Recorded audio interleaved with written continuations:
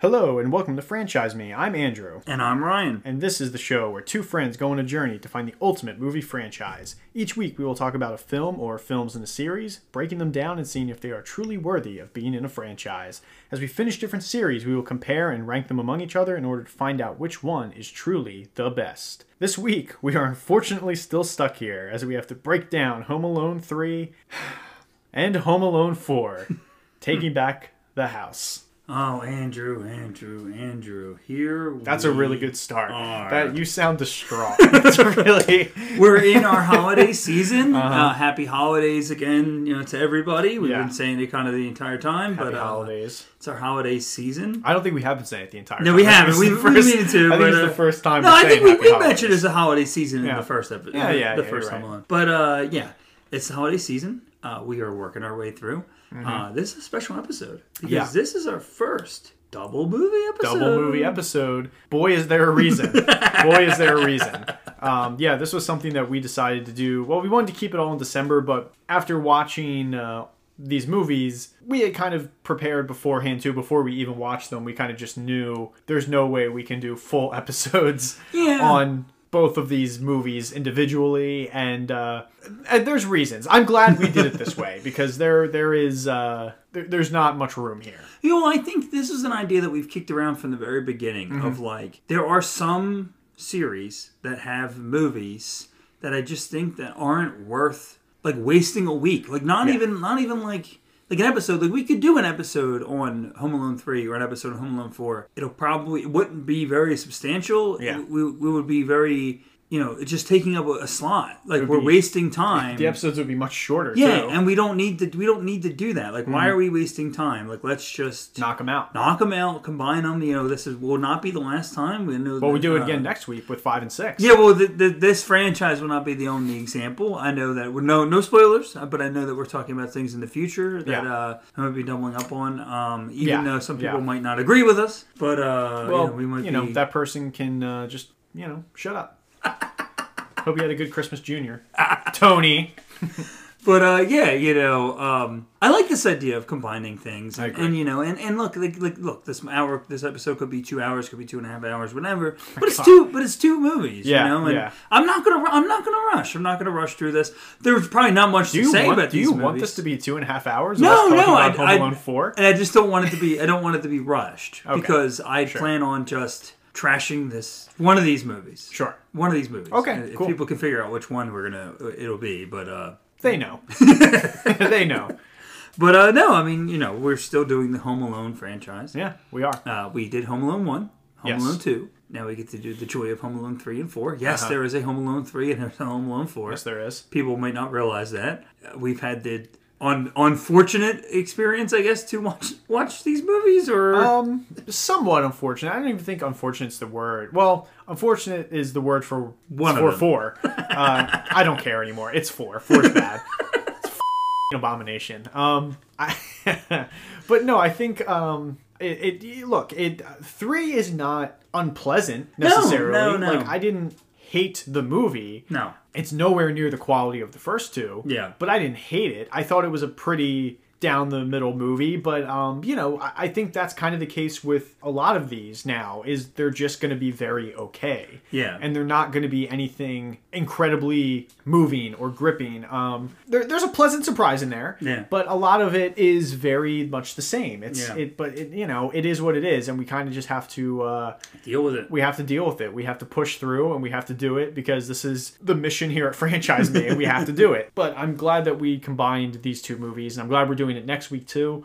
Yeah, I'm excited to do this. I'm really excited to do this. Yeah, we're going to be able to move through this pretty quickly. Yeah, Why waste time on this? Yeah. Why waste the time? So, might as well condense the time. Yeah, for a week instead of giving these. Yeah, we're not doing a month and a half on Home Alone movies. We don't need to do a month. It's just not happening. Home Alone movies. Yeah. It does not need to happen. Mm-hmm. We can breeze through the Home Alone movies in a month. Nobody wants that. Nobody wants that. Here we are talking about Home Alone 15. Oh, we've been doing this since March. Yeah. Could you imagine if there was 15 Home Alone movies? Oh my God. One day maybe there will be. Maybe one day. But yeah, it's kind of that zombification we've talked about too. Yeah. That it's gone. It's done.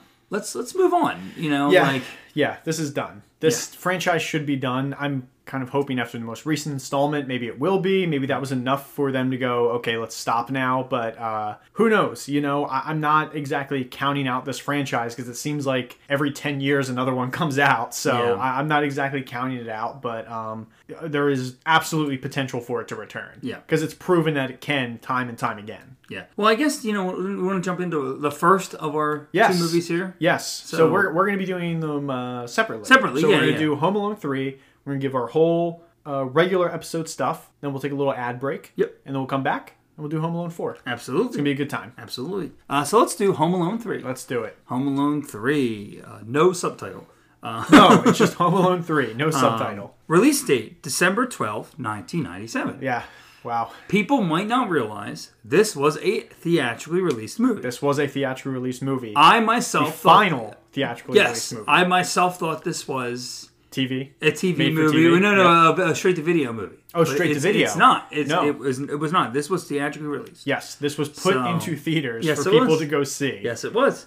December 12th is an interesting date because this is not a Christmas movie. No, it's if anything, it's kind of a post-Christmas movie. It's kind of January, it feels early like. to mid-January, I get like a January 7th vibe. I think they say somewhere in there, they say January 8th, I believe. Yeah, it's after New Year's, it's after Christmas. You're back the holidays, to school. You're back to school. Like, they literally have the bus pulling up and getting people to go back to school. Yeah, it very much is that. And it's weird. It's weird a little bit, right? Like, some people still have their lights up, others don't. There's some Christmas trees at the curb. It's, it's very strange. It's Home kind Alone of this, is synonymous with Christmas. Yeah. And it's the only movie in the series that's not a Christmas movie. And it's this it's very much the post-holiday haze that they capture here. Yeah, it's strange. It's a strange one. It is. Directed by Raja Gosnell, who was an editor on the first two. Yes. Home so it has a Alone connection movies. with the previous two. Yes, and he directed the 2002 Scooby-Doo movie. Okay. As well as Never Been Kissed. Okay, nice. Drew Barrymore movie. Yeah. So, was this his directorial debut? I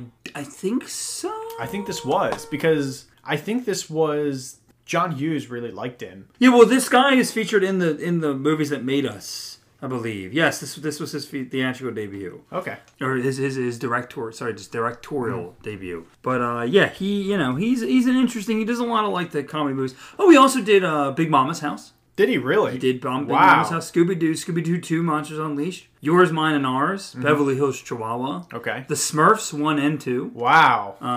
And Show Dogs. So it seems like a lot of family movies, but very specific properties while doing them. Yes. So that's interesting. Okay. Yeah. So, Never Been Kissed is an interesting one because I remember that being a pretty popular movie, successful movie, praised. I don't know. It's a big vehicle for Drew Barrymore. Drew Barrymore, yeah. But the rest of it's pretty like mediocre to at most mid-level, but probably lower level family movies. I don't know. People love that first Scooby-Doo movie. They do, and actually people love the second one as well. I believe. Yeah, they love the second one too. So I mean, good for this guy getting his chance to direct here. Yeah, I think that has to do with John Hughes. I think Hughes got that, and I think actually it's Columbus as well. Oh, Columbus wanted him too. Nice. Yeah. Because he's a producer on this. He was editor. No, I'm sorry. Chris Columbus is producer on this. Is he? I don't think so. Is he not? Oh, he's not attached to this movie at all. Okay. That's a good question, actually. Okay. Let me see. So much excellent research here at Franchise Me. I don't think he is. Maybe he's not. I thought he was, but it would make that makes sense. No, he does not appear to be involved in this in any way. That's probably explains a lot. Oh, okay. Well, that's good.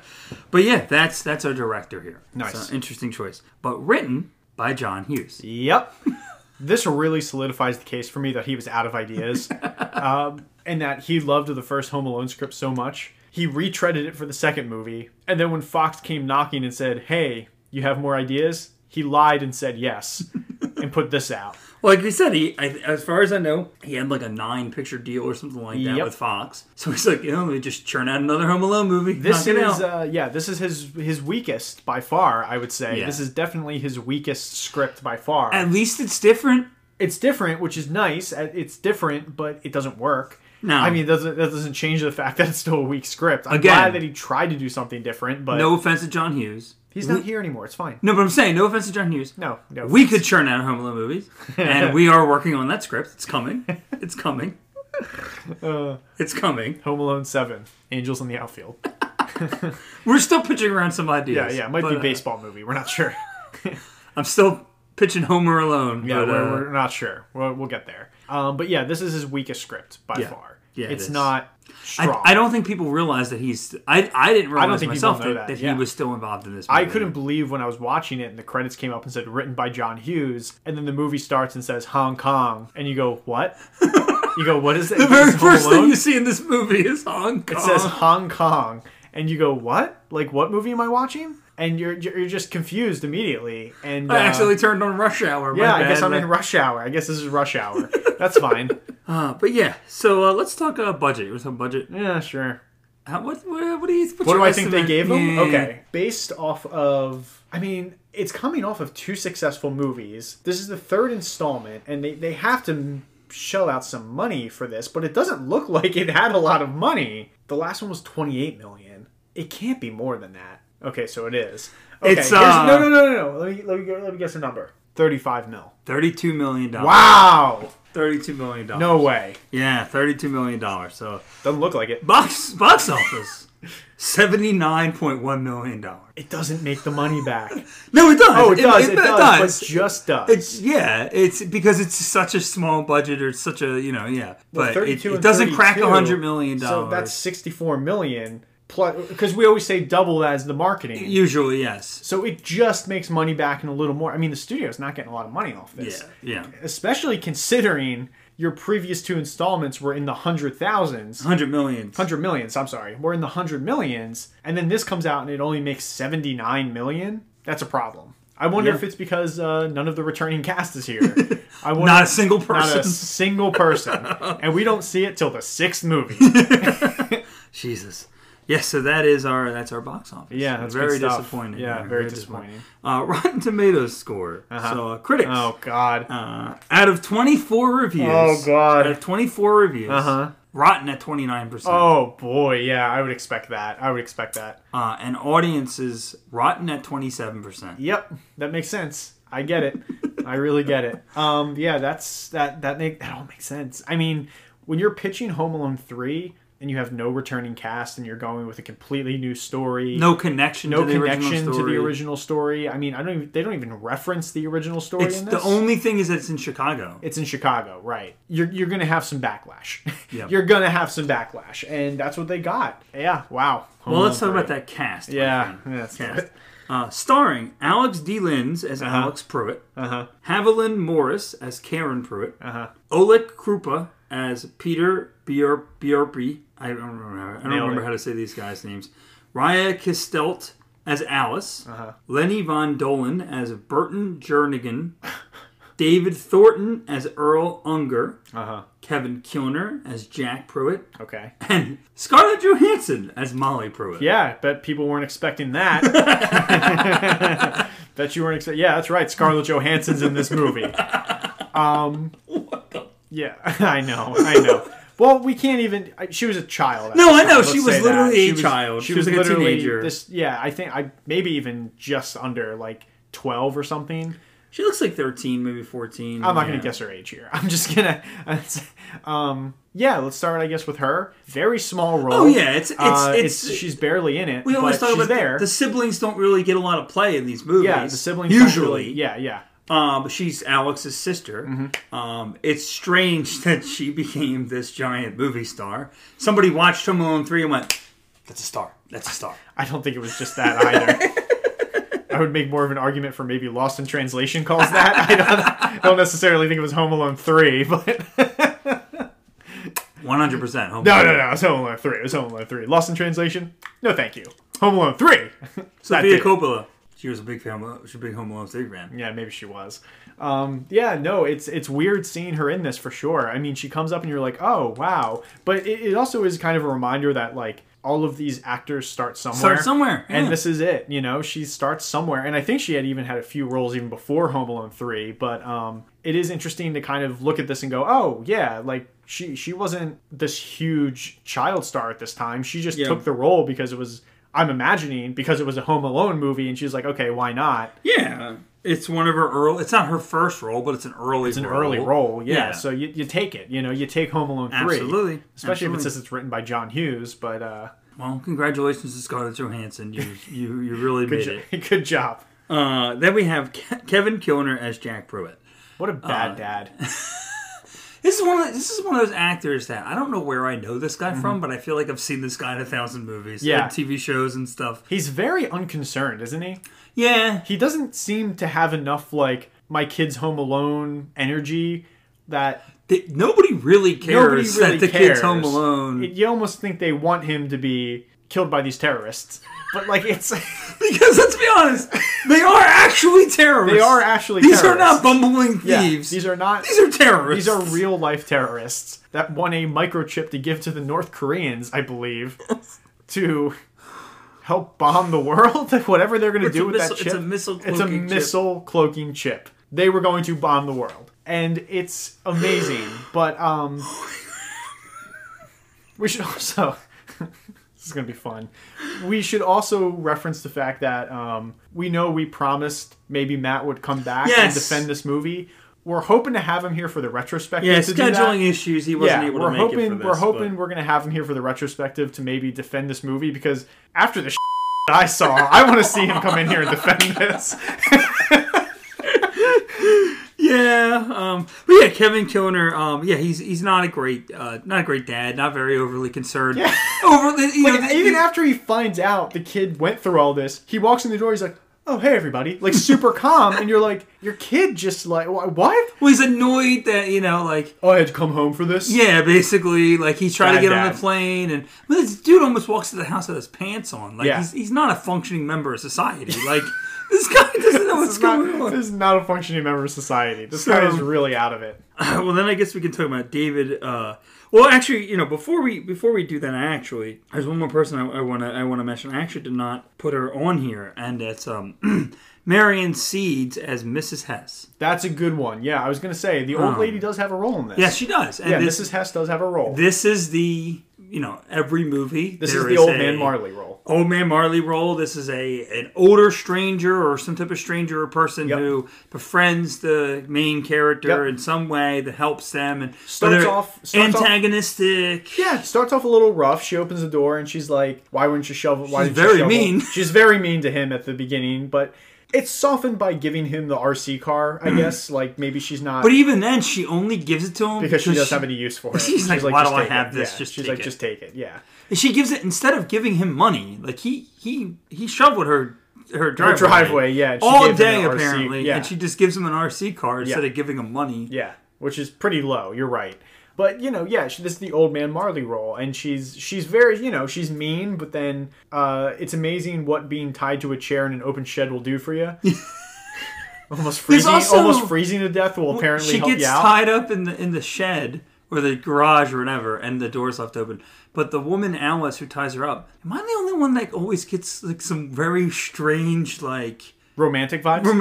Yeah, I thought I'll just say, I thought she was going to Mrs. Hess. She's like very close to her. Yeah, and she's like kind of. She's kind of like touching her and rubbing her a little bit. And I'm like, she's got a thing for old ladies, I guess. I don't know. She kisses her on the head, right? Yeah, all very strange stuff. Yeah, very strange stuff. But Mrs. Hess spends the afternoon in the garage with the open door. Yeah, she spends her tied to a chair. Yeah, tied to a chair. Nearly dies. Looks like hypothermia, maybe. Realizes that Alex is a good kid, and it's amazing. After the kid saved your life, oh, you're a very sweet young man. Yeah, no, no, I am. Shut up, Mrs. Hess. So that's Mrs. Hess. That's Mrs. Hess. Okay. Do you want to just talk about these four people? Should we just bundle? I couldn't tell you who is who. Besides, together? I know who Alice is because she's the only She's woman. the only female in the and movie. I know Is he the long? He's the lead. Guy? He's the leader. Oh, he's the leader. Okay, he's the leader. Okay. Let's talk about these four together. I guess.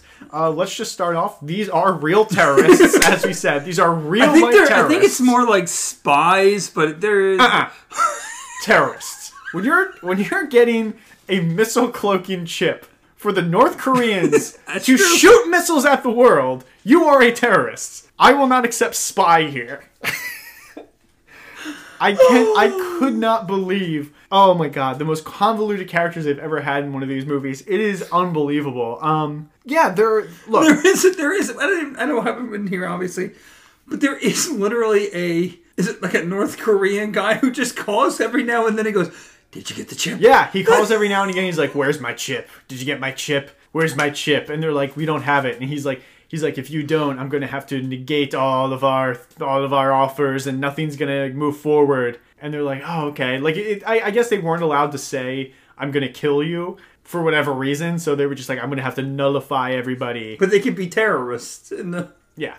But yeah, it is wild. These four, it's like the punishment's what counts here. Yes. For them, everything leading up to that is so like. Just like, it's like a spy movie. It is. And you're like watching it and you're like, what is going on here? There's this weird... First off, way too many people for this mission. Way too many people for this mission. Why do you need 4 people? What are you doing? The mission itself was...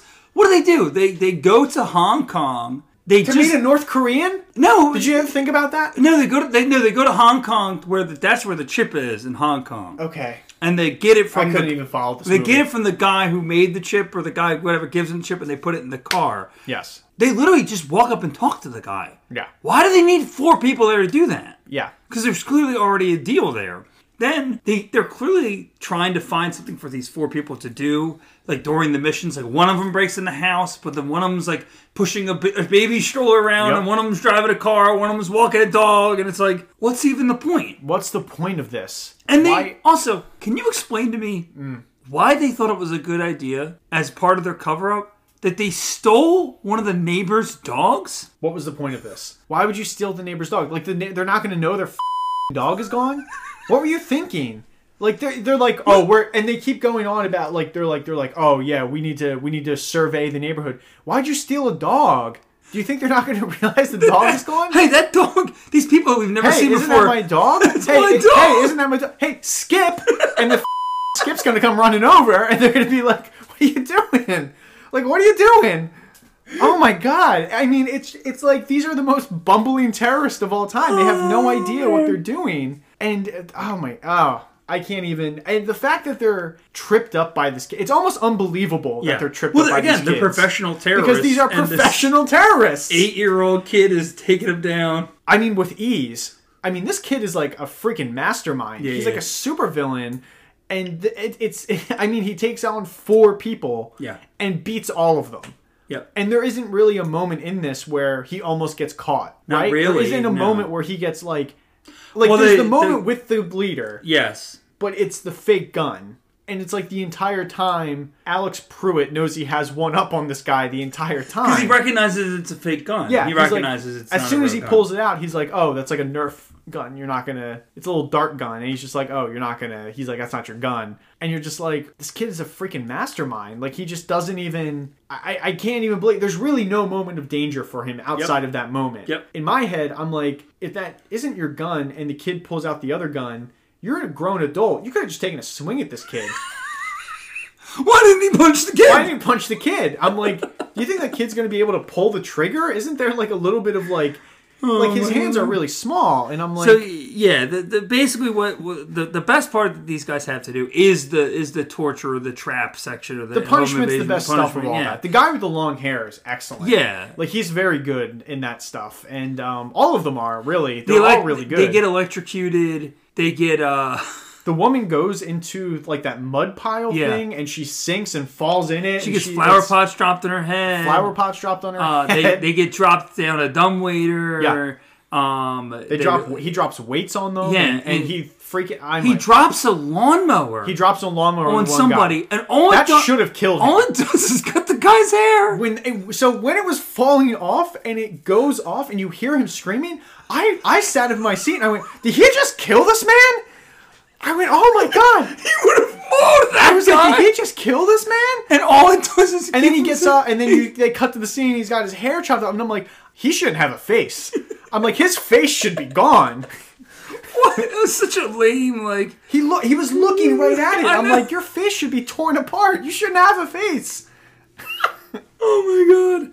So yeah, there's that part is a lot of fun. But besides that, look, like no offense to these actors, but it's a bunch of like nothing, and it's they all kind of like very clearly they couldn't afford like the best actors, you know what I mean, or like, these like are an all-star cast. And I mean, I don't think there's anybody of name in this movie. now, I mean, I think they all kind of did some stuff, but they all kind of look like I for the longest time I thought I could have sworn the one guy was David Schwimmer because oh my God, it looks like Schwimmer. Yeah, it looks like Schwimmer. It does look like Schwimmer. We don't know Schwimmer. We just call him Schwimmer.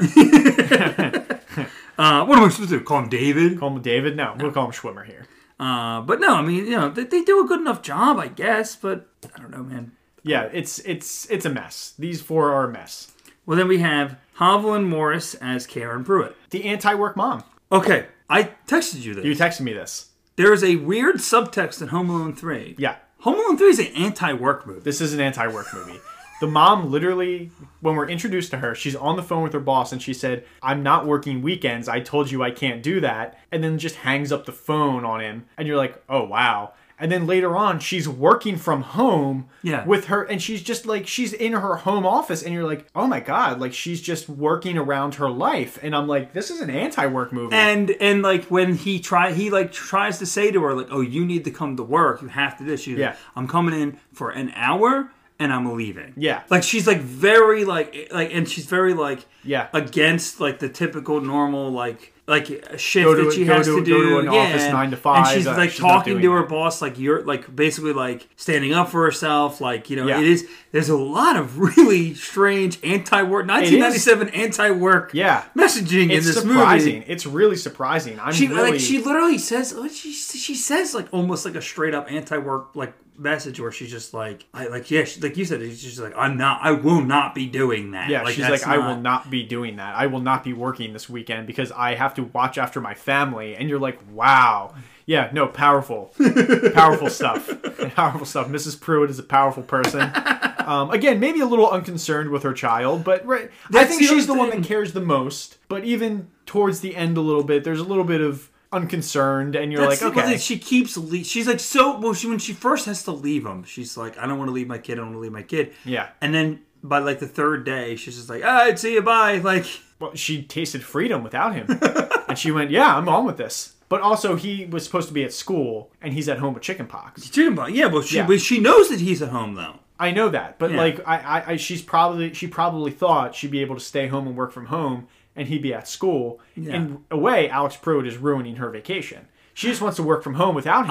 I gotta tell you, I actually like the idea of why the kid's home alone. Like, makes sense. He just has chickenpox. I do like it too. It's simple. It's the simplest way. It might as well be that, right? At this point, it might as well be like an illness. Yeah, and keep it at that. Has to stay home. Nobody can stay home to watch him. Yeah, and that's it. Yep. Like, that's all that. That's all it is. That's all it is. You don't need no big, like, they got on the wrong plane or whatever. Mm-hmm. Like, it's just sick. Hey, so. He's got chicken pox and nobody can be at the house with him. But yeah, I mean, I think, I think Haviland Morris, I think she does a good job as the mom. She does. Yeah. Good for you, Karen Pruitt. Good for you, Karen Pruitt. Anti-work. They have Alex DeLinz as Alex Pruitt. Yeah, here he is, the main kid of this movie. Not Macaulay Culkin. Hashtag not Macaulay Culkin. Yeah, he's no Macaulay Culkin. Look, there's a lot of him in this movie, and I think it was maybe a mistake to put so much of the movie on this kid when he's not engaging enough. And I always, I don't like to like trash child actors because they're child actors, and but like I'm not going to trash him, but like I think it was a mistake. There's a way to work this movie where there isn't as much focus. Well, I think you're literally putting the movie on this kid's shoulders. I think that's why they try to make the villains or the terrorists more characters. Yeah, to even that out a little bit. But so even they have more time. But their story is so uninteresting that it just doesn't work. I mean, I think the kid is fine in the role. I think he's fine. But that's why I wanted to emphasize much. He's good during the punishments. Yeah, well, that's why I wanted to emphasize so much last week that why Home Alone is so special is that role of Macaulay Culkin, that performance of Macaulay Culkin, that really stands out and elevates that. And, and that's not a normal thing. Like that is a rare performance to get from a kid that you can hinge this movie to this kid. Right. And he can carry the whole thing. Right. Like that is rare. So nothing against Alex DeLinnes. But, he's no Macaulay Culkin. Yeah, he's no Macaulay Culkin. And we're going to have that issue over the next few movies. Also, this is not the kid from Liar Liar. But I feel like a lot of people think this is the kid from Liar Liar. Yeah, you think it is. It is not the kid from Liar. It's a different kid. Yeah, you're absolutely right. All right, well, that's our cast. Yeah, that's it. That's the cast. Boy, oh boy. Talk about synopsis. Yeah, let's do it. What were you able to write for this? When a team of international criminals... What? Terrorists... try to steal a military microchip by placing it inside of a toy car. The car ends up in the hands of 8-year-old Alex, who is home alone with the chickenpox, who must now defend his house and his country from the bad guys. There you go, in his country. He has no idea he's defending his country, though. He gets an idea. He does get an idea. Once he starts to figure out that, the chip is very valuable, he starts to go, oh, I guess this is more. Okay, so... Look, this is already convoluted. The fact that John Hughes wrote this as like some sort of spy government terrorist story is absolutely bonkers. Like, what was he thinking when he wrote this? Like, what was he going for? I don't even know what the point of this was. Like, he's like, oh, let's write another movie, but this time there's terrorists. And the government's going to be involved. It's like, oh yeah, the reason I go to a Home Alone movie to see governments and terrorists. It's because Fox said we need another Home Alone movie, and don't just make the same one again. Yeah, so he thought, oh, government terrorists, this will be a hit. I mean, it just doesn't work. It doesn't work for a Home Alone movie. It's so confusing and convoluted and unnecessarily convoluted. This is the third entry in your franchise, and you're like, terrorists? Like, what? Yeah. What is your line of thinking here, man? Yeah. No, I agree. Well, let's tie that into our opinions. Yeah. Our opinions. It's a perfectly fine movie. It's okay. I think it's okay. I think it's a very okay movie. It adds... At best, it is very okay. It adds some strange details to the plot, such as terrorists and Air Force Well, that's computer all chips. the stuff that weakens it. All of that stuff really takes a hit on this movie. Yeah. And you're like, why is all of this in here? I think one of the big questions in a Home Alone movie is the home invasion or the trap part. The punishment doesn't work. And I think that part is fun. The punishment is the best part of this movie. There's no doubt about that. I'm in agreement with you. It just... I literally I texted you and I said the punishment's the best. I mean, this is the best stuff in the movie. It just takes a long time to get there. That's the problem.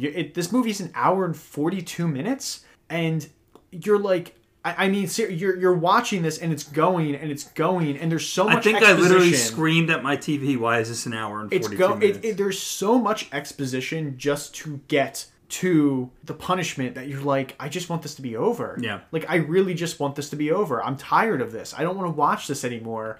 Get me to the punishment. This should have been 90 minutes or less. Yeah. And the fact that it is this long of a movie... Well, we got to go to Hong Kong, man. We got to go to Hong Kong. You're right. But it's just too much. It's too much. And I don't know if maybe they felt like because this was a theatrical release, it had to be more than an hour and a half. But to me, I don't get it. I'm like, I guess they were trying to... The previous two movies, hour 44 and 2 hours, maybe they were trying to keep it in that ballpark. But the problem is, it's just not that interesting. And it doesn't work. It just doesn't. I mean, the amount of... all the government stuff, the terrorist stuff, all of this stuff with the chip, the amount of time they spend on the RC car, and there's you're just a lot like, of RC there's car. a lot of RC car in this, and I'm like, I just want this to get me to the punishment. I want to see this kid dish out some cold hard punishment. How about the smart talking parrot? I don't care for it. I don't care for it. I don't care for the smart talking parrot. I'm like, I don't care. I don't want to see this. It's this weird thing where, like... It's too intelligent. I know. Like, it's literally having They think a parrot's like a little person. Yeah, like... and they're like, oh yeah, it's a character. And it's like, this isn't Iago from Aladdin. Like, it's not that. Like, he gets a parrot and a mouse sidekick. Oh, I think it's a rat. I think it's an albino rat. Is it an albino rat? Yeah, because it's got like the long tail. Yeah, I don't know. Look, I would have been fine with just the rat because I'm fine with this kid having a pet because they've never had pets in the previous movie. So I'm like, well, the spider, I guess. The spider, I guess, but it's not really. It's Buzzes. It's Buzzes. I like that this kid has like a pet. I'm fine with that. I think that's an interesting element to add in, and I think that would have been enough to scare these terrorists, but adding in like the wisecracking parrot, I just didn't. I'm like, why? And they do the same bit from the second movie where they're in the shower. Yeah, they do the shower bit again, like the homage to the second movie, and it's like, you're homaging the second movie? I'm like, isn't the first one... Well, they're one and the same, so I guess maybe they thought, hey, we're homaging both movies. If we're homaging the second, we're homaging the shower first. thing is in itself an homage to the puppet show that he kind of puts on when they drive by the house. And they're also getting away with like a little bit more, like there's almost nudity in this movie. Yeah, it's some major underboob. Yeah, major underboob. And I mean like almost some reveal of some nipple, and you're like... I know, I feel weird saying We're almost getting the nip. We almost get the nip, and you're like, oh, there's like almost nudity now in a Home Alone movie. This is very strange. I don't know what John... We're going to talk about some edginess next week. Yeah, we'll talk about that next week. Or, so no, not next week. This week. You're right. This week. So next movie. We're so used to talking about next week. Yeah, you're right. There's some stuff in there, but it is just I don't know how to describe this movie other than so convoluted. It just doesn't make sense. Yeah, but it's an okay movie. I want to be very clear. The punishment makes it worth it. Yeah, like that's kind of worth the price of admission alone because it's a pretty brutal punishment for most of it. And this kid is taking down 4 people, which is why I say he is a supervillain. Imagine if he didn't have chickenpox. Technically, he takes down 3, and the bird takes down the last guy. True, the bird takes down the last guy because he lights up that match. I mean, he did set it up, but the bird takes it down. Yeah, the bird takes him down. So yeah, it's worth the price of admission for the punishment alone. Yeah, but yeah. What would you give this as a score? I gave this 2.5 stars. Yeah. I think it's right down the middle. It's very okay to me. It's harmless. I think it's pretty harmless. It's not enjoyable. Like, I mean, it's enjoyable at the end. It's not overall enjoyable. Like, the end, the kid is fine enough. The bumbling villains are not, they're not Pesci and Stern. That's a big problem. I think there's too many of them. Right. I hate just the They're also they're blind. Like, they're way too smart to be going up against this kid. Like the kid tries, they call pretending to be the one other kid's parents, saying that the kid stole the RC car. Yeah. So then he calls back to prove it's not them, but they're messing with the phone lines to intercept the call again, and it's just... It's insane. It's insanity. We should also just very quickly say we are 2 30-year-old men talking about this movie. Exactly. Like, I could absolutely see a kid watching this movie. Well, I grew up watching and this. I'm sure it's like a blast for a kid, but like, we are 2 30-year-old men looking at this movie, but I think the problem is with the other Home Alone movies, there was also something there for adults. Yeah. Whereas this movie is the first one where it feels like it's not there. It's missing that heart. There's no heart whatsoever. At least the other movies had heart. This one... We were critical of the second one. Didn't have the same heart as the first, but it had some heart. There was something in there. The heart is what? The relationship between Alex and Mrs. Hess, but she spends 75% of the movie hating him. Yeah. And she's not really in the movie that much. Once she gets tied up, you don't see her until the end. Well, she's there a lot. Like, she just walks around a lot and scoffs. Like, they show like her staring at her window. Going, yeah, she's a scoffer. Yeah, so yeah, I mean, I agree with you. 2.5 stars for me. Yeah. So let's talk uniqueness. What stands out to you in this film? The new cast, the new setting, the villains, the fact that there's 4 of them and not just terrorists. 2. Yeah, I'm sorry, the terrorists. The 4 terrorists stand out. The whole convoluted story with North Korea and the government, which is oddly reminiscent of today. I want to just very quickly say, maybe that's Matt's defense for this movie. Maybe if he was here, he would start talking about the intricacies of the North Korean conflict. I don't know, but it's exactly his argument. Yeah, maybe that's what it is. Maybe that's what rings so true. But I just think it is so convoluted, and it's a mess. Yeah, that's what makes it so unique. I think it stands out that it's not a Christmas movie. It's like a winter movie. It's like a winter post-holiday movie. Yeah. It really is a post-holiday haze movie. Yeah. Does this bring anything new? New villains? New cast? It brings terrorists. It brings the government to the forefront. The government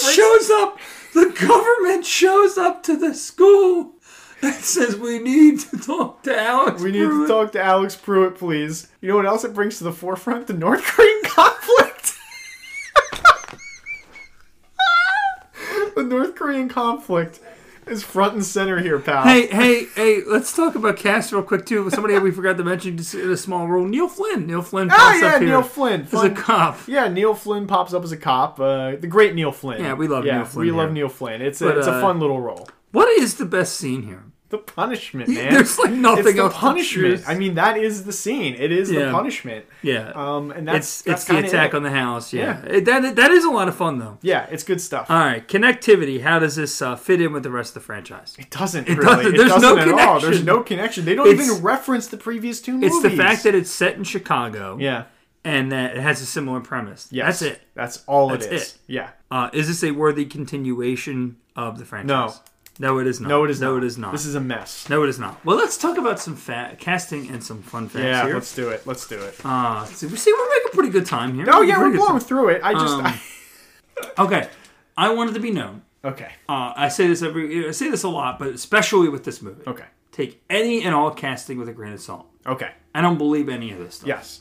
Or I believe some of this stuff. I don't believe a lot of this stuff. Mm-hmm. Apparently, after Macaulay Culkin declined the movie, so they offered him the movie. I'm not surprised. He declined the movie. He wasn't acting anymore at that point. He had stopped. Yes, he had stopped. John Hughes briefly, apparently, considered a story where Harry and Marv target Kevin's cousin Fuller, played by Kieran Culkin, who's now been left home alone by his parents, Frank and the mom. They would be the parents in the movie. Why am I sold on this? Joe Pesci and Daniel Stern refused to return. And Kieran Culkin apparently was worried that he could not follow in his brother's footsteps. Well, when you already say Pesci and Stern refused to return, now I'm not in. Yeah, that's an interesting idea. That's an interesting idea. Maybe it was the way to go. Maybe that's because they can't get Kevin. Maybe Kevin's away at school or something maybe like Kevin, that. Whatever they want to do. Maybe maybe you can get away with that. I think it would still be a weak third entry. Yeah. Especially if you can't get the two original villains, the burglars, the wet bandits. It's not going to be worth it. There's a solution to that. I think there's somebody who could fill in for There's those somebody roles. who could fill in. Yeah. We'll talk about that later. But yeah, it's an interesting. You get French Stewart for both roles. It's both roles, Harry and Marv. It's an interesting idea, but yeah, I'm glad they did. I'm glad. This is. Kimberly Williams Paisley, who you may know from the Christmas Chronicles. I believe she's the mom in the Christmas Chronicles. Sure. And Tia Carey from Wayne's World. She's the love interest in Wayne's World. Oh, nice. Okay. And allegedly, I don't believe this part, Courtney Cox. Wow. Were among those considered for the role of Alice. Huh. That's interesting. I mean, you know what? I can believe if Courtney Cox was considered in this vein that two people were sitting in the room and went, how about Courtney Cox? Yeah, I could buy that. How about Courtney Cox? But the reason why I say that is because allegedly Ben Stiller and David Schwimmer were considered for the role of Burton. So a lot of it was like the cast of Friends. Like the cast of Friends could get because that was huge in 1997. Yeah, they're like, let's get Friends. How about we just go, let's dig to the bottom of the barrel for Friends. Ben Stiller as a Home Alone villain is a good idea. That is a good idea. He could do it. He could absolutely do it. Allegedly, and this is, again, why grain of salt, because this makes no sense. Mm-hmm. Tim Curry. Yeah, no. Who was already in one of these movies. I'm already confused. Yeah, go ahead. Liam Neeson. And Christopher Lloyd were considered for the role of Bierp. I could see Christopher Lloyd doing this. I could see Christopher Lloyd doing something like this. Liam Neeson would never. At this time in the 90s, no. Okay. I mean, he's coming off of. I mean, dude, the 90s were a big time for Liam Neeson. I know. I think a lot of this too. I think the intention was for this movie to be bigger than it was. Like for that, that's why you see some of the bigger names maybe popping up, like in these conversations, and then eventually they're like, "We don't have the money, we don't have the budget, right? We can't get this. We're just going to make it as small as we can." Literally 4 years ago, Liam Neeson's in Schindler's List. I know. Why would he be in Home Alone 3 4 years later? Because I think it was supposed to be a bigger movie. I feel you. I understand. So, some other fun facts. The film was originally pitched at the same time as the second film and was meant to be produced simultaneously, but these plans fell through. Yes. The idea was then revived in the 90s, and an early draft featured a teenaged Kevin McAllister with Macaulay Culkin returning. Obviously, that did not happen. No. Due to Culkin stepping away from acting in 1994, the story was reworked around new characters. Yes. The film actually received a positive review from Roger Ebert, who Home Alone 3 publicly disliked the first two and felt the third was the best of the series. His review was then featured on the cover of the home release. No. Are you serious? Yes. you, Roger Ebert. Are you joking? I'm not joking. Come on, man. He likes the government terrorist thing. He liked the third movie. He loved the North Korean conflict being front and center. He was all about that. Yep. Get out of here. I'm not. Okay. Sometimes, man, he's really wrong. And he's wrong this time. He's wrong. This is the only film in the series to not focus around or mention Christmas. Yeah. It's stated in the film that it is early January. Yes. Chris Columbus turned down directing the film as he didn't feel comfortable working with a new cast. Yeah. And wanted to give a new director a chance to shine like he was when he was given the first one. Good for him. I also think it's just because he read that script and was like, I'm not doing this. He went, oh, John, I don't know. But let's talk about... John was very hard on the no rewrites part this time. And he was like, oh, I'm not doing this. I'm not doing this. Let's talk about the future of the franchise. Let's do it. Should there have been a sequel to this? No. No, the franchise is dead. Please leave it alone. Yeah, I think we're going to continue with no throughout the weeks, too. What do you want to see in the future? I don't want to see anything. This needs to stop. Nothing. There is literally nothing left to explore here. Let's move on. What franchise star would you add to this franchise? I wouldn't wish this on anyone. You got to pick somebody. I have to pick somebody. Okay, Schwimmer. How about French Stewart? There you go. Actually, you know who I did write this down. You know who I think would be a good fit. Not even as a punishment, but if they were trying to make a legit as a punishment. If they were trying to make a legit another Home Alone movie, you know who'd be good? Alan Alda. Alan Alda would be good in this role. You're right. Okay, I'll buy it. I'll pick it up. All right. Well. That brings us... I mean, what else do you have to say about... I have nothing else to say about Home Alone 3. I have nothing else to... I think I've covered everything I want to say about Home Alone 3. This is only going to get worse with the next thing we're going into right after this. It's like we said, I want to just say that I think it is a perfectly okay movie. Movie. So let me say this then. I can see why kids would like this movie. I could see why a kid would like this movie. I don't see why Roger Ebert likes this movie. I don't understand that. But I could see a kid watching Home Alone 2, and then saying, oh, is there another one? And I would put in Home Alone 3 for that kid, because he would probably enjoy it more than I would, right? We have to also remember that maybe this wasn't made specifically for adults, which I totally get, but there's usually something for adults in there, and there's nothing here. But I could see a kid liking this, and I would totally put this on as a third entry if they were really craving another Home Alone movie, right? So I'm going to stand by and say it is a perfectly okay movie, but it's not one that I'm going to be revisiting anytime soon. I'm looking at a cover, extremely grainy cover of the VHS tape, but it says better than the first film, better than the first two from Roger Ebert. It's a joke, man. He's such a joke. He got it wrong. Look, I mean, sometimes critics have different opinions. You're right. Okay. We have to respect it. We have to respect it. Do you have anything you want to say about Home Alone 3? It's fine. It's perfectly fine. I wish I wouldn't have spent so much time as a kid watching this, and maybe watching the first one. There you go. All right, Andrew. Congratulations. We made it through the first half of this episode. Yeah, we did. We really did. We finished talking about Home Alone 3. Yeah, nice and quick. We really nailed it. We nailed it. But now we have to talk about another movie. Yeah, this is the one that we're really looking forward to. This is the best in the series. Oh. Yeah. Oh, man. All right. So obviously we're talking about Home Alone 4, taking back the house. Where this movie began. Because it's a piece of shit. Oh, man. Yeah, so this is the fourth Home Alone movie. God. And this is the first non-theatrically released Home Alone movie. This is a television movie. It's a television movie. I couldn't tell it was a television movie. It's so well produced. So well made. It just looks so good. What network was this on? Do we know? I believe was this was ABC. This was which ABC. Is weird because it was a Fox-owned property. That is strange. And Disney obviously would end up owning it. Yeah. But yeah. Huh. Interesting. Well, let's... I don't really know even where to start with Home Alone 4. Look, we've kind of been referencing... This is the movie that we're looking forward to. What I want to say is I think this is a movie... And we'll talk about this throughout our conversation, but... Sure. I think that this movie is a really great example of why you need to stop when you're ahead. Yep. Like getting too greedy. Like this is an example of like I keep saying this word, but zombification of a franchise. Yep. This franchise is over, right? Yep. The first two movies told the story of Kevin McAllister.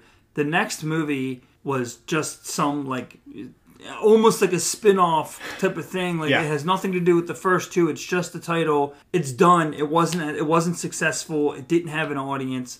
Let's move on. And they said, well, we want to continue. We want to do more with this. Like we want to, we want to get something out there. Let's take this title. We have this title. Let's take it. Mm-hmm. Let's make a movie. And not only is this, another entry in this, but this is almost like a reboot. Like this is supposed to be the continuation of the story of the first movie. Yep. This is Kevin McAllister in this movie. It's the family. It is Kevin McAllister. It is the mom. It is the dad. Buzz is in this, and one of the sisters. One of the sisters. They cut out some other siblings. They cut out quite a few other siblings. They cut out a lot of the extra family, a few of the siblings. I mean, this is, meant to be a reboot, and it's supposed to be after the first one. Yeah. Because they say in the movie at some point, oh, like last year, don't remind me about last year. So it is a continuation. They don't really address the second movie. They barely talk about it. So it's I don't think it's mentioned. It's not really clear if the second movie happened, if this is supposed to be there. I have a theory that this is actually supposed to be set in between. Yeah.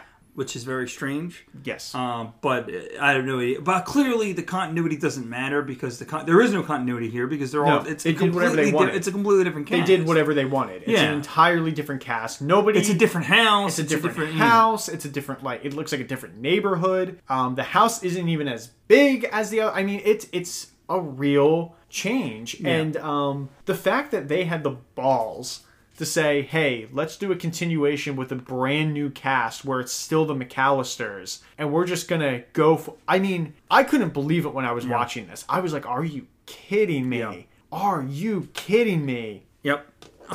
Like we said, I've hinted to you personally that there was a reason for this, and we'll talk about that in my fun facts later. But it very clearly they wanted to just kind of ride the high of the Home Alone franchise, but they didn't want to do anything to actually make any type of effort. So you can tell there's very little effort here. They were banking on the name Home Alone to get people to tune in. And I think, and this is the problem, is I think that like people hear like television movie or whatever. I think you can make a perfectly enjoyable television movie, and even like like. I know people like crap on the Hallmark movies or whatever, but I think like they found a way to make movies that have a quality that people enjoy, right? Yeah.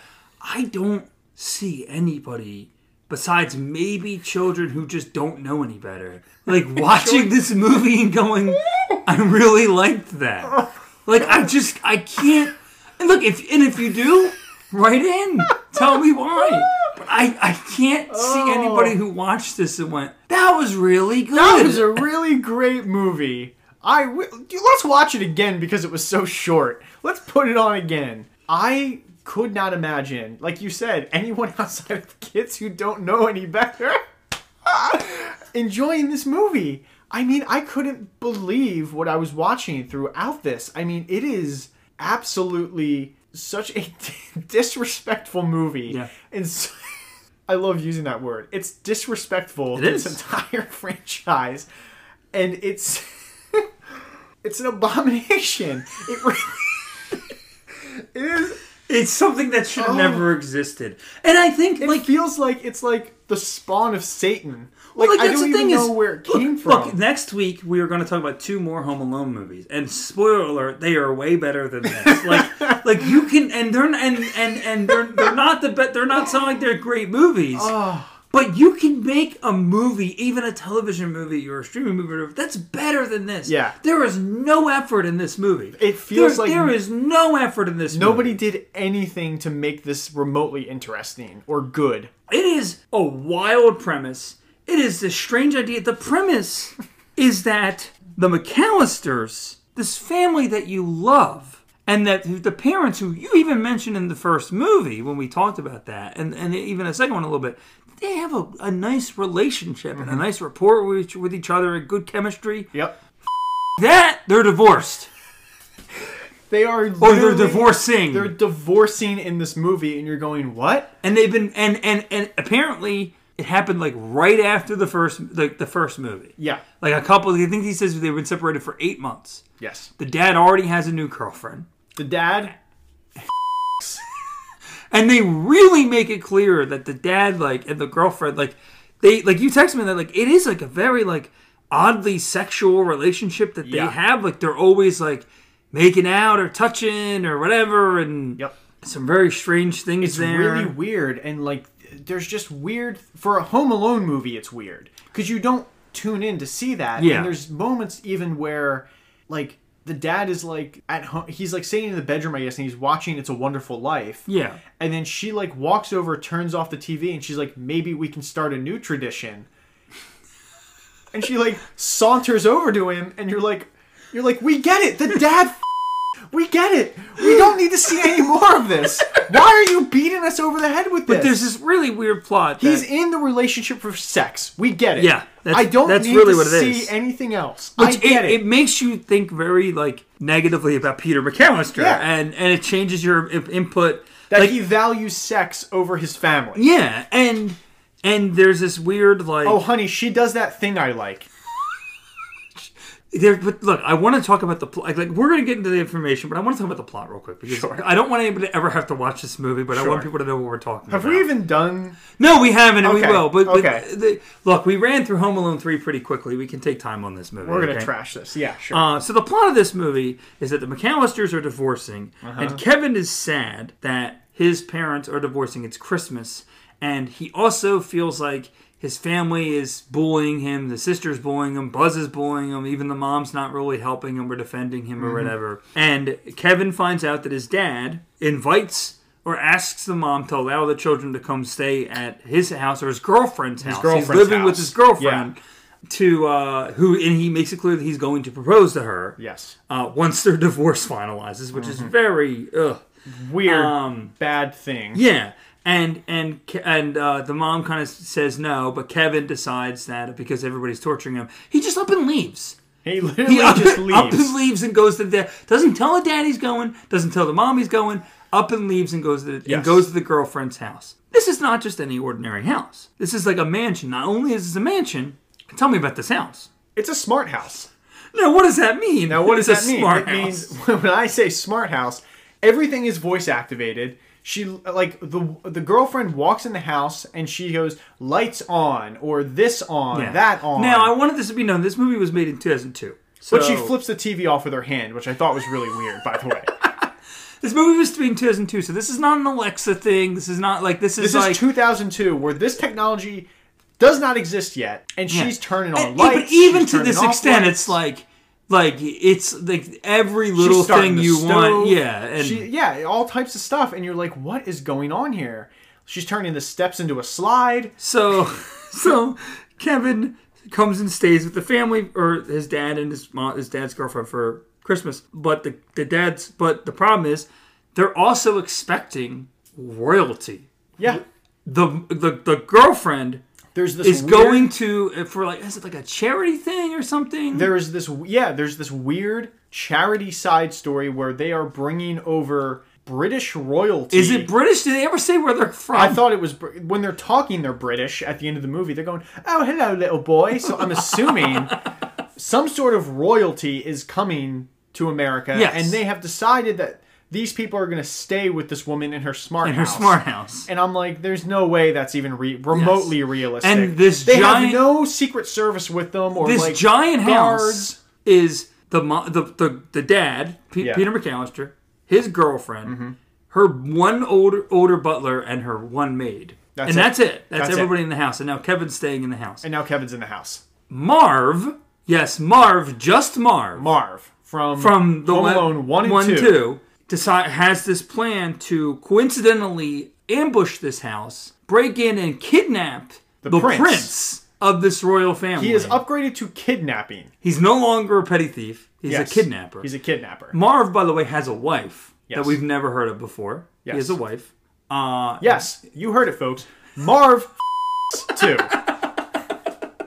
And they make that clear, too. And they made that very clear as well. So basically, obviously, shenanigans happen. Kevin finds out that Marv's trying to break in. Marv finds out that Kevin's staying at the house. Marv reveals that he has a inside man in the house. Kevin thinks it's the bitter butler that's seemingly kind of doing some shady stuff. Right. And it turns out it's actually just coincidental. Yeah, and it turns out it's actually the innocent maid is Marv's mother. Marv's mother is in this movie as the innocent maid. Too. And she too. But now, Marv's mother is the innocent maid, who really is not innocent, and she traps Kevin and the butler in the basement. And the wine cellar. Yeah, the wine cellar, whatever. And you think that this movie is building up to one big giant attack on the house, one big giant invasion, one big giant... Punishment. Punishment. 3 things happen in this movie.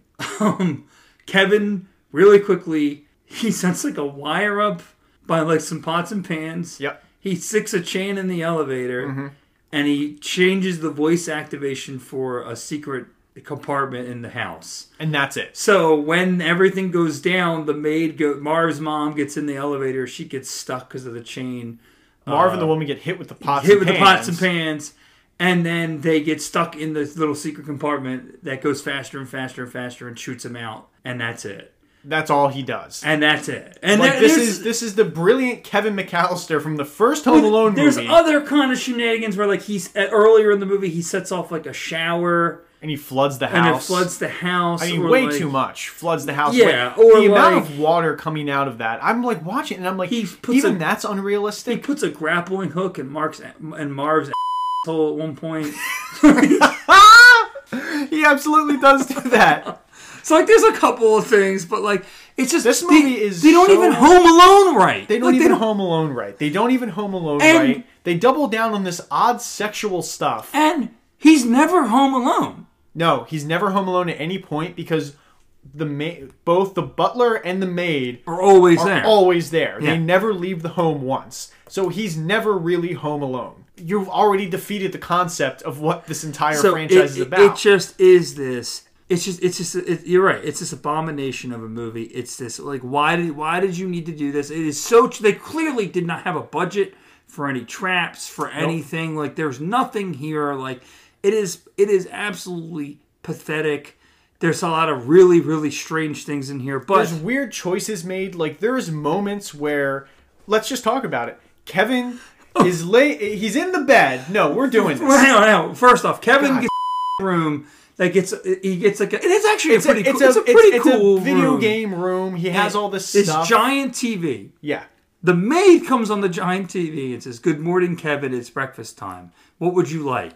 Kevin says, "Can I have anything I want?" And she says, "Anything you want." And what does Kevin order? It cuts to the maid in covered dish. So you're thinking, oh, it's going to be this big, extravagant ice cream, whatever things kids would have for breakfast. What is it, my friend? She takes off the top, and it's waffles.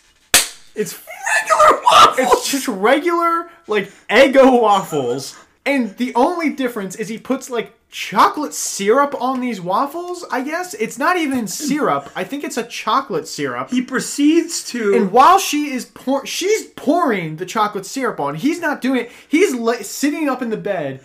He's like cabbage patching. And he's cabbage patching while she's putting chocolate syrup on his waffles. And the camera's going nuts. And the camera's going crazy. Like, look how f***ing awesome this is, man. And I'm like, are you kidding me? I felt like I was in f***ing hell. What did you think of the tree trimming sequence? I hated it. They're throwing ornaments on the tree. They're throwing ornaments on the tree. And they're like, we do this every year. You throw ornaments at your tree every year? What are you, nuts? Oh my god. What are you, people from the insane asylum? Just toss ornaments at your tree every year? It is some of the ugliest, like, choreographed, like, pantomiming scenes. Like, it is just awful. It's terrible. It's so badly done. It's one of the worst movies we have ever watched on this. This is the worst movie we've done. This is the worst movie we've ever done on here.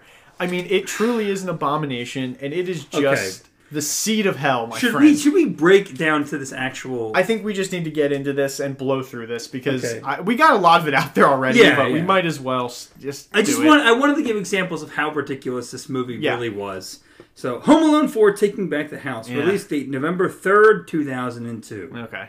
Directed by Rod Daniel. This is the guy who directed the film Teen Wolf. Yeah, I did know that. Yeah, that's it's a far cry from Teen Wolf. Teen Wolf itself is not very good. Yeah, Teen Wolf in itself is not very good. Written by Deborah Frank and Steve L. Hayes. Okay, don't know who they are. Don't know who they are. But good for them. But the first Home Alone movie not made by John Hughes. Yeah. And as much crap as we've given John Hughes about copying, pasting, and making weird choices, he's not attached to this in any way. He also makes movies that are way better than this. I mean, even for as lowbrow, as not great Home Alone 3 was, it's better than this. Yes. Budget, NA. Not available. Good stuff. Good stuff. Okay. Box office, NA. Yeah. Well, it's no cheap theatrical. television Yeah, movie, yes. yeah. Rotten Tomatoes score. Critics, Oh, God. no score. Oh, my God. It only has 2 negative reviews on Rotten Tomatoes. Okay. Audience, rotten at 24%. It should be way lower than that. This needs to be in like the single. This needs to be like a 1%. All right. Well, let's talk about the cast. Okay. Starring Mike Weinberg as Kevin McAllister, French Stewart as Marv Merchants, Missy Pyle as Vera Merchants, Eric Avari as Mr. Prescott, Barbara Babcock as Molly Merchants, Jason Beige as Peter McAllister, Claire Carey as Kate McAllister, and Joanna Going as Natalie Calvin, who is the girlfriend. Okay, so we'll start with the girlfriend. You know exactly what that story is as soon as she's introduced. Yes. You know she's not going to like Kevin. You know she's not going to like... resents this Peter's family. She and resents his the family and and the children. She thinks that he is just there, I guess, to just her, because that seems to be all that Peter wants. Yeah. And there's literally a scene where she goes into the Kevin's room and she says, "Look, listen here, don't mess this up for me, or whatever, or you'll be thrown out of this house." Yeah, and, I will throw you out of this house and you'll be left out there on your own. And it's like, well, no, he has a mom. I'm sure she'll take him back. And after their wonderful tree trimming or tree decorating session, she has the whole tree replaced by like professionals. The very next day. Yeah, the very next day. Because she doesn't, whatever it is, I don't know. She's a cold-hearted.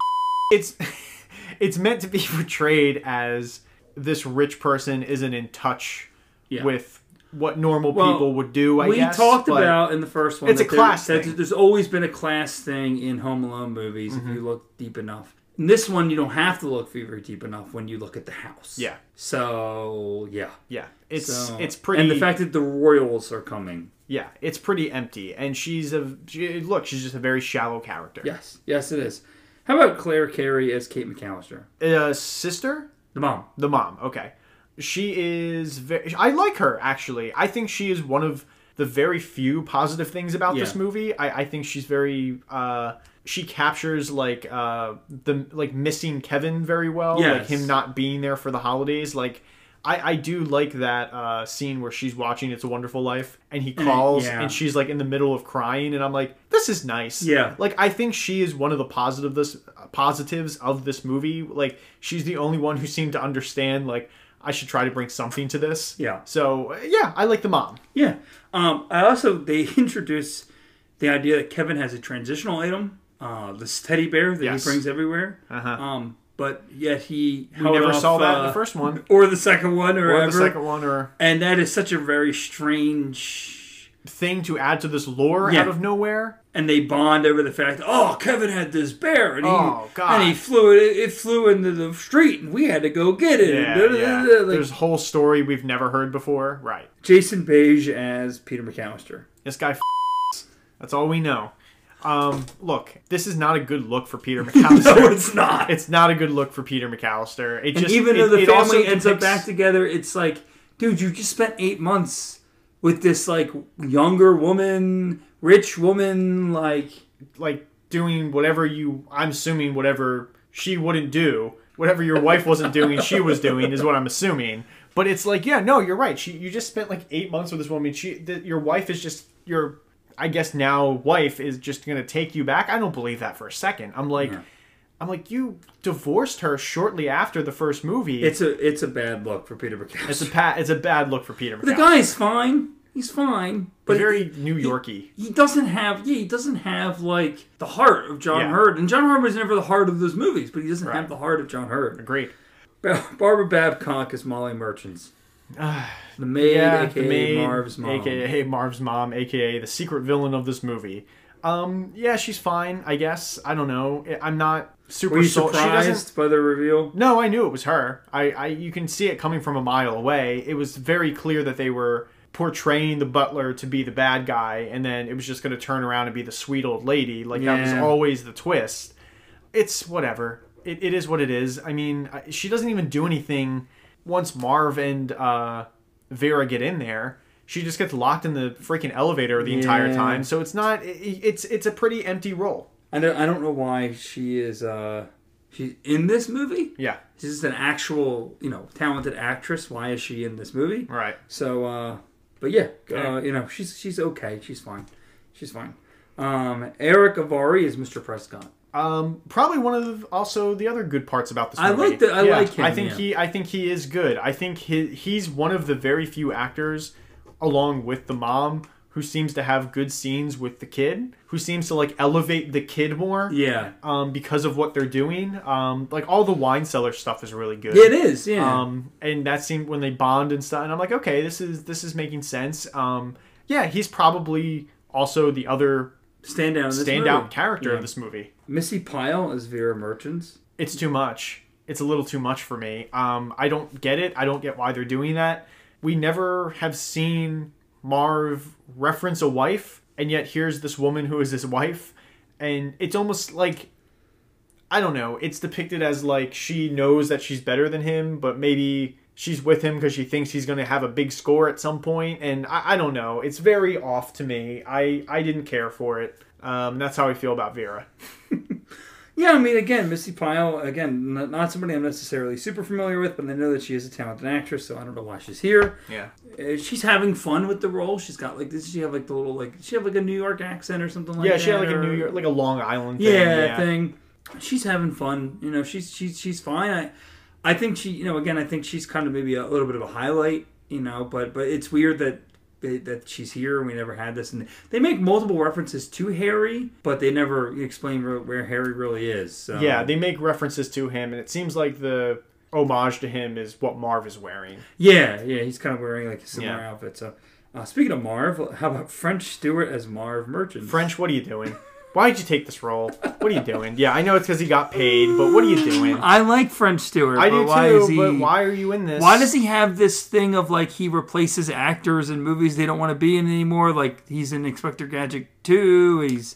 He's here. Like it just seems like his career is that though. That he kind of staked out his career of being like, I'll just do the things that other people don't want to do. Yeah. When the big actor drops out, you call French, and it seems really weird. I think I like French Stewart from what I've seen. Like this didn't work for me. No, not in here. Okay, no, the whole like thing he's putting. He doesn't even sound like he wasn't even trying to sound like Marv. He's like Vera, come on. I just like, hate that like they're supposed to build off this, and I like the respect that Kevin and Marv kind of have for each other after everything they've gone through. Like, then he sees him, he goes, "Hello, Marv." And he goes, "Oh, hi, Kevin." Kind of, but it doesn't. That rival thing is funny, but it doesn't work because it's not the Kevin or the Marv that we've ever seen before. Like, it doesn't mean anything. If this was Macaulay Culkin and Daniel Stern, it'd be different. Because then we go, oh, I understand this. Because that's funny. Oh, hello, Mar. Yeah, you get it then. But, like, the fact that they're just kind of doing this weird thing without any of the original actors, it just doesn't make sense. Yeah, like I like, French Stewart, Third Rock for the Sun. He's very funny on that show. I haven't seen a lot of that show, but from what I understand, he's very funny. My favorite thing I think he's ever done, I told you, is that my favorite thing I think I've seen him in is he does an episode of Community where he runs a agency that does like pretty bad like celebrity impersonations, and he plays somebody doing an impersonation of French Stewart. I think that's pretty clever. Good for him. Yeah, at least he's doing something. Yeah, at least he's doing something funny. But yeah, not his shining moment here as Marv. Then we have Mike Weinberg as Kevin McAllister. I think this is the weakest child actor we're going to talk about. I think this is the weakest kid of all the movies. And I don't want this to be, a takedown of this kid, because I'm not going to do that. I think it genuinely is the material he was given. Oh yeah, it's not his fault. It is the weakest performance, though, of all of the kids. I mean, you place this movie a little bit on this kid's shoulders, and he's just not that interesting. He's just not that talented, right? Yeah. Well, I think, like, so this kid... Not even talented. He's just not... He's not meant to be in this role. Like, so this kid, I checked him, just to double check. I am familiar with him. He's in an episode of Scrubs. Okay. And he's in a really good episode of Scrubs. And I think he's good in that episode. Okay. Where it's like a Christmas episode where, like, his dad goes to the hospital, he's sick, and the doctors promise him that they'll get him home by Christmas, and they realize that you're not supposed to make that promise because that usually something goes wrong. Right. Whatever. And it's a very sweet episode, and he's a very sweet kid in it. And that shows that, again, it's a TV show, it's a little different, but it shows that he's good. He's a good child actor. Right. This is not the role for him. We talked about, again, stepping into this role, this a Home Alone movie, Macaulay Culkin dominating this role. Yeah. This is literally the exact same role that you're trying to be actually Kevin McAllister. I don't wish that on anybody. I don't wish this on anyone. At least change the kid. Like Alex D. Linz is playing a different character. Yeah, he's playing this Pruitt kid. Yeah, Alex Pruitt. He's playing Alex Pruitt. And when you're recasting Kevin McAllister, you better have one of the best child actors, or just get another Culkin, But like the fact that it's just, he should not have been Kevin McAllister. If this was just another kid, I probably would have bought this. That's the biggest thing in this movie is that this movie works better if it's not the McAllister family. Yes, but it's the fact that it's the McAllister family that makes it so cheap. disrespectful. It's cheap and disgusting that they are trying to. The body of the franchise is on the ground. They're pounding on it. Like, give me something, something. There's got to be a couple more pieces of quarters in here. There's got to be a few quarters. Come on. But yeah, I don't hate the kid, but it's not. It's an unforgiving role. There you go. Yeah. Well, let's talk about synopsis. Yeah.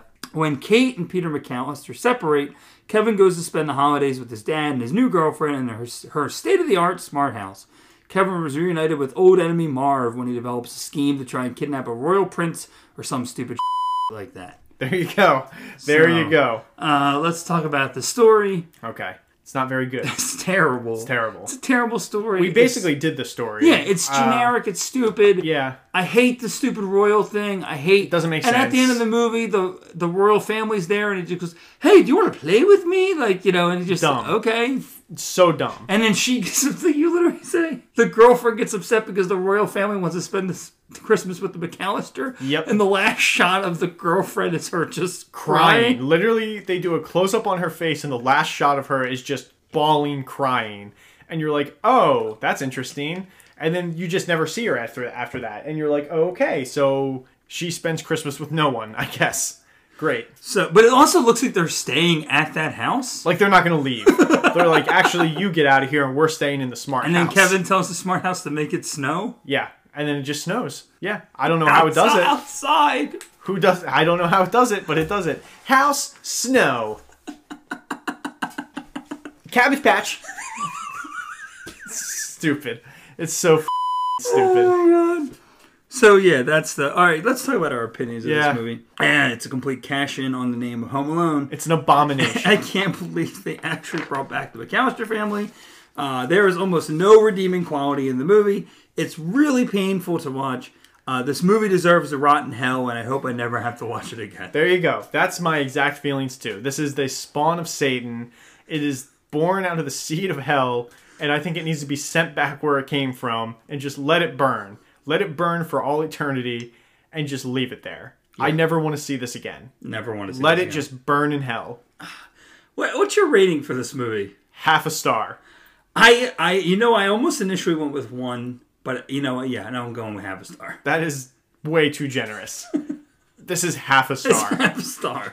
It's lucky it gets This is the lowest rating we have ever given to a movie. Yes, it is. Yet. And I'm glad it's this movie. This is an abomination. It's god awful. It's somebody drops something in a lab, it mixed with something else, and then this is horrible. This is horrible. A dog the cat, impregnated it, and whatever the hell came out is this movie. All right, let's talk uniqueness. What stands out to you in this movie? The horrible nature of it. How disrespectful it is. The use of the original characters and the complete monstrosity that this movie is. Does this bring anything new? No, except the new cast. It's a stupid plot about a smart house. Other than that, there's nothing new here. Yeah. What is the best scene in this movie?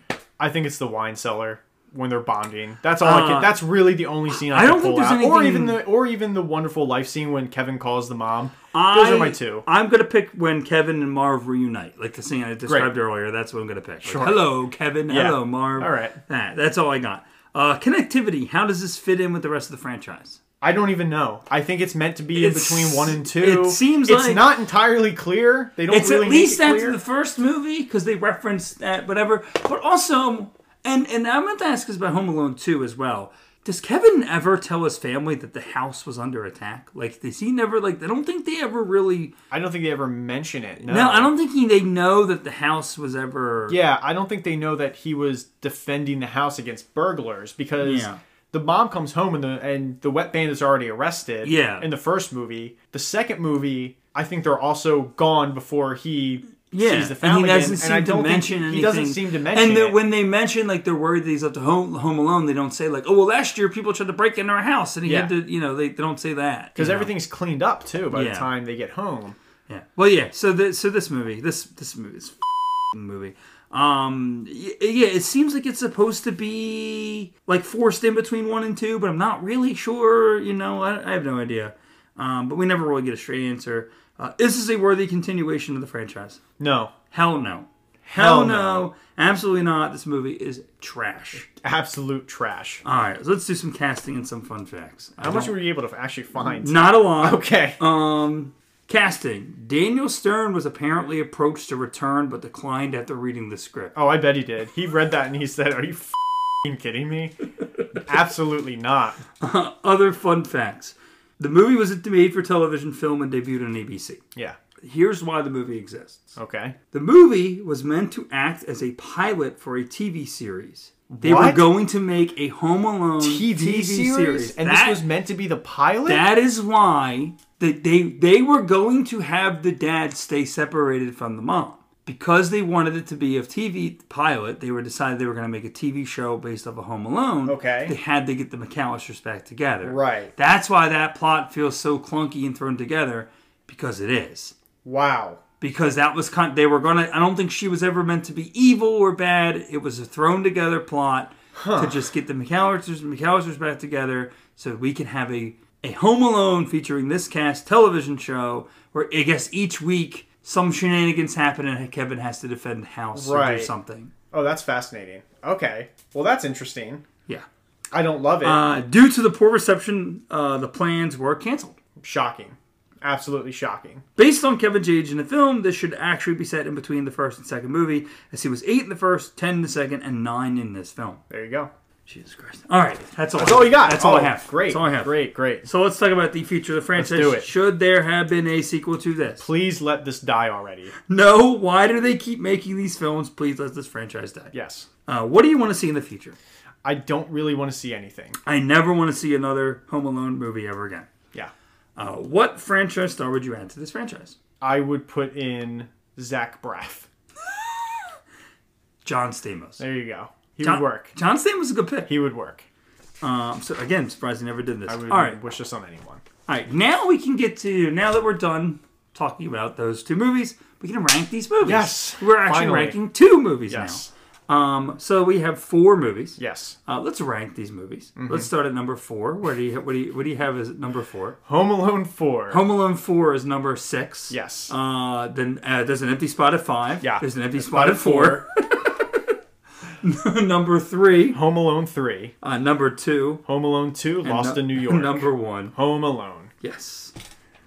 Pretty easy ranking. Oh, man. This is the easiest Yeah, rankings this is the we've ever easiest done, I ranking we've think. ever done, I think. And yeah, even next week it's going to be easy, too. All right. What do you have anything else you want to say about? I have nothing more to say for Home Alone 4. I implore you, do not watch this unless you are so desperate for more Home Alone material. I'll tell you this. If you've only seen 3 of the movies, the first 3 movies, and you're desperate for more Home Alone material, just go to 5 and 6. Yeah. Don't even bother with this. Just go to 5 and 6. Don't let your kids watch this movie. They should know better. It's an abomination. It's an abomination. It's an abomination. Yeah. It's a crime against humanity. Yeah, and absolutely. The people who wrote and directed this movie probably should be arrested. Yeah, they should be put away for life. That's All right, it. well, great. Well, my friend, that was our first double episode. That was our first double episode. That's the exciting part of this. What a good time this was. I'm glad we did this. See, that's why we do something like this. This is why we do something I couldn't like have this. talked about this movie. We couldn't have done more. Look, if you think we're rushing through these movies, we're going to say it one more time. We're on vacation. This is vacation. It's December. We got 2 more next week. It'll be fun.